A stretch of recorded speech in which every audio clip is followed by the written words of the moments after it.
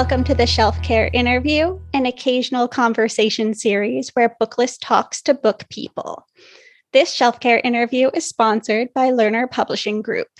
I'm Julia Smith, and today I'm talking to Tamika Fryer-Brown and Nina Cruz about their new picture book biography, Not Done Yet, Shirley Chisholm's Fight for Change, which is available from Millbrook Press starting November 1st.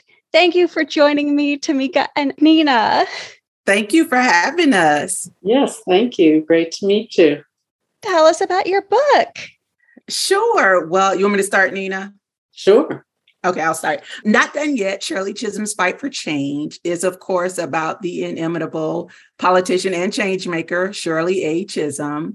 It's about her fighting spirit and how that evolved throughout her lifetime, starting from when she was a little girl.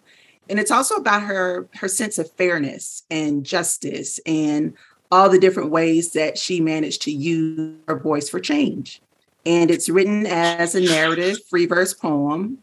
And Nina, I'll let you talk about the art. The art is done digitally. I used photographs of Shirley Chisholm as my reference material, photographs which are a ton of wonderful things, as well as some deep imagining of various scenes that happened before she was photographed and famous, but so done digitally as sort of digital collage, using a lot of the patterns and textures and things to evoke the scenes and the times. Awesome. Why did you all feel that it's necessary to tell kids about this woman? All right. So Shirley Chisholm is, she's an incredible person. She really, is someone who lived a life of purpose. She fought for what she believed in. She worked tirelessly to help other people and was just she was a first. And this is actually the 50th anniversary of 1972, the year that she ran for president, was a real contender, got delegates, was really a seriously considered player in a very big field in that year for the presidential nomination. And that's a huge marker, a huge point when you think about what has happened and what has changed in this country since then in terms of the way in which politics are more open and accessible, and there are many more people of color, women involved in politics.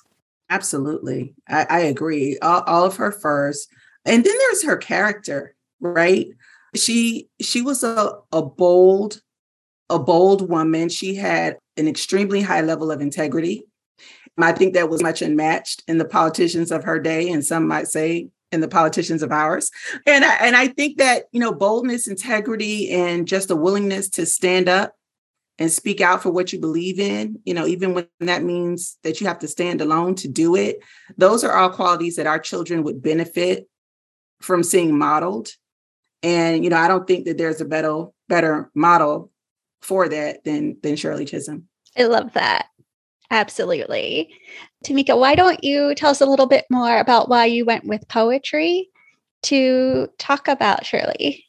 Yeah, you know what? So honestly, that my picture book writing brain just seems to work in poems, in a series of poems. It could be free verse, it could be rhyming, but it just, I think in poems. So to be honest, it was a really natural and comfortable way for me to enter the story. But beyond that, I think poetry is a really great way to introduce young readers to various topics, including nonfiction topics and biographies in particular. I think the lyricism of poetry makes for just this really engaging sensory experience for young readers. And also the poetic framework is a more succinct way to tell a story oftentimes. And you just get to the heart of the points that you're trying to make more efficiently. And so I think that's also a positive as it relates to reader engagement. Nina, what about Shirley were you really trying to get at in your illustrations? Well, I knew who Shirley Chisholm was, knew about her. And, I was really a child of some of the era in which she was in politics, even though I wasn't represented by her in New York City, lived in a different part of the city at the time. But what I've really loved, and you start to fall in love with a character, a person, once you really look at them and spend time with them. And looking at photographs of Shirley Chisholm, I just fell in love with her energy, with her passion that was so clear and came through. Her intelligence comes through in every picture of her. She's incredibly photogenic. So that was what I knew I needed to get across in the pictures. And I felt like Tamika's text gave the rhythm and the energy that went along with that personality. And so showed that in words. So I wanted to make sure the pictures did the same thing and did justice to that. And the other thing was, she was deeply invested in helping other people. And she was a politician. So she was always around other people. So as much as I was a little intimidated by having to draw lots of people for this book, I thought, well, I've got to put a lot of other people around Shirley Chisholm. Otherwise, we don't have half the story. And may I just jump in to say that Nina did an amazing job with the illustrations. I mean, from the time I saw the sketches, I would just scream at my screen, and they were just so vibrant and lively, and they just really reflected who Shirley Chisholm was. And so I just always have to give her props on that. She did an amazing job. Oh, yes, you both did. And I'd like to talk a little bit more about your process, just in terms of research or method. Tamika, let's start with you. Of course, I read Shirley's autobiography, which was Unbought and Unbossed. And I also read another biography about her by Barbara Winslow called Shirley Chisholm, Catalyst for Change.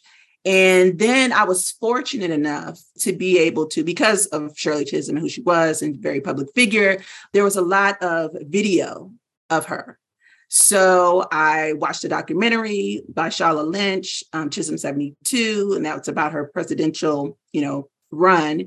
And I also was able to look at other interviews and video of her. One that was really instrumental, and I got a lot of information from, was her interview with the National Visionary Leadership Project. And so, and then I read lots of articles on her. And really what I was trying to do was get a sense of who she was as a human being, not just, all of her accomplishments, but her character and her personality and just the way she spoke. And once I felt like I had this visceral sense of who she was, that's when I started to write the story. That's so great. And it's, those sources there's so much in them. And to think that you pulled it down and distilled it into such. And that's a process, right? And it takes rounds, because of course, there's so much information. So you say, okay, what is it that I think is really, really important about her life? And so you write that down, and then you start writing the story. At least I started writing the story, and then it was like, okay, it's still too much. And you just have to kind of whittle. And then at some point you say, well, what is the narrative thread? What is the focus, the thing that you're trying to get across? And it was her spirit, her fighting spirit, and how she was the type of person that it just was important to her to stand up and speak out for what she believed in. And so once I figured out that's what I want to focus on, and then I made sure that all of the scenes that were included kind of supported that theme. Amazing. Nina, how about you?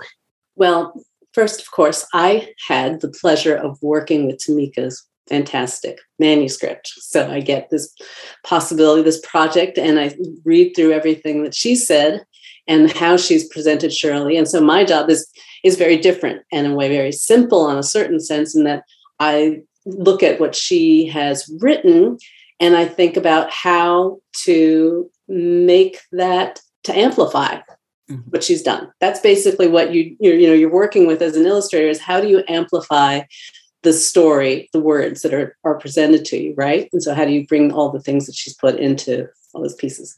So that was the fun part. Of course, then the work part of it for me was that then I had to sit down and I had to look through tons of research as well. I did also read Unbought and Unbossed because I wanted to sift through and see what other things came out, whether they're things that might be a visual idea that might relate to some of the scenes that she talked about, So in fact, one page, the page where she's running for Congress. And so there's James Farmer on one side and she's on the other side in the line of people at the bottom. And I just thought about the people who she said were going to the polls for her. And she really reached out to women a lot. So that's why you see mostly women are in that group. And she talked about how she spoke Spanish and James Farmer didn't. And there was a large, I think 30% of the district was Spanish speaking. So I thought, okay, so let me make sure that I show this sort of group of people. These were the people who were actually there in line for her to vote. So, and then, I love the internet. I mean, it's great. So I could just sort of search in all different kinds of ways and try to figure out how to find enough images to really answer all the questions that come up to me of going like, well, so she was teaching kindergarten in 1940. What does that look like? And you start looking through each of these things and going down lots of rabbit holes, which I really enjoy. It's really fun for me to do. So that was my part of the process of research. That's so fascinating. And how about the collaboration aspect? Was there much back and forth between you? I know a lot of times it's sort of kept very separate by publishers, but every book is different. Right. You know what? There was not a lot of collaboration throughout the process. I mean, I think the most contact we had throughout the process was when I would get sketches and I would love them. And I would send her a message and say, Nina, you put your foot in those sketches. That's pretty much it. And she would say, thank you. And right. that would be it. I think there were a couple of things I had questions about, just so I needed to understand better. I think we had a couple of, and those we sent through Carol Hintz, the editor. So you kind of just, exactly. That's sort of originally the traditional way of doing things. And, now sort of post having done all that work on it, now we're getting to know each other better, which is fantastic and wonderful. So that's an added benefit of this project is we've gotten a friendship going now. That's right. Absolutely. I love it. So because we are part of the American Library Association, we always like to talk a tiny bit about libraries. I can see this book working really well in collections and being useful in a lot of different ways. Where do you really see it being an asset for librarians? I agree. I think that there are so many different ways. I mean, let's just start with American history, right? She was a really important and transformative figure in American history. So, let's start there. Then, of course, you do have women's history, Black history, Caribbean history, politics and activism. I mean, like you said, there are just so many academic and educational areas that this book would fit, not only in classrooms and library spaces, but I think also in home libraries.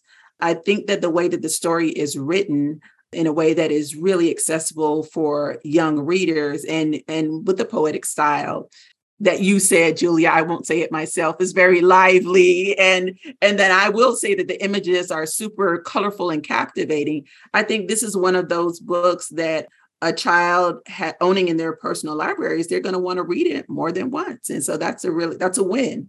So that's where I see it.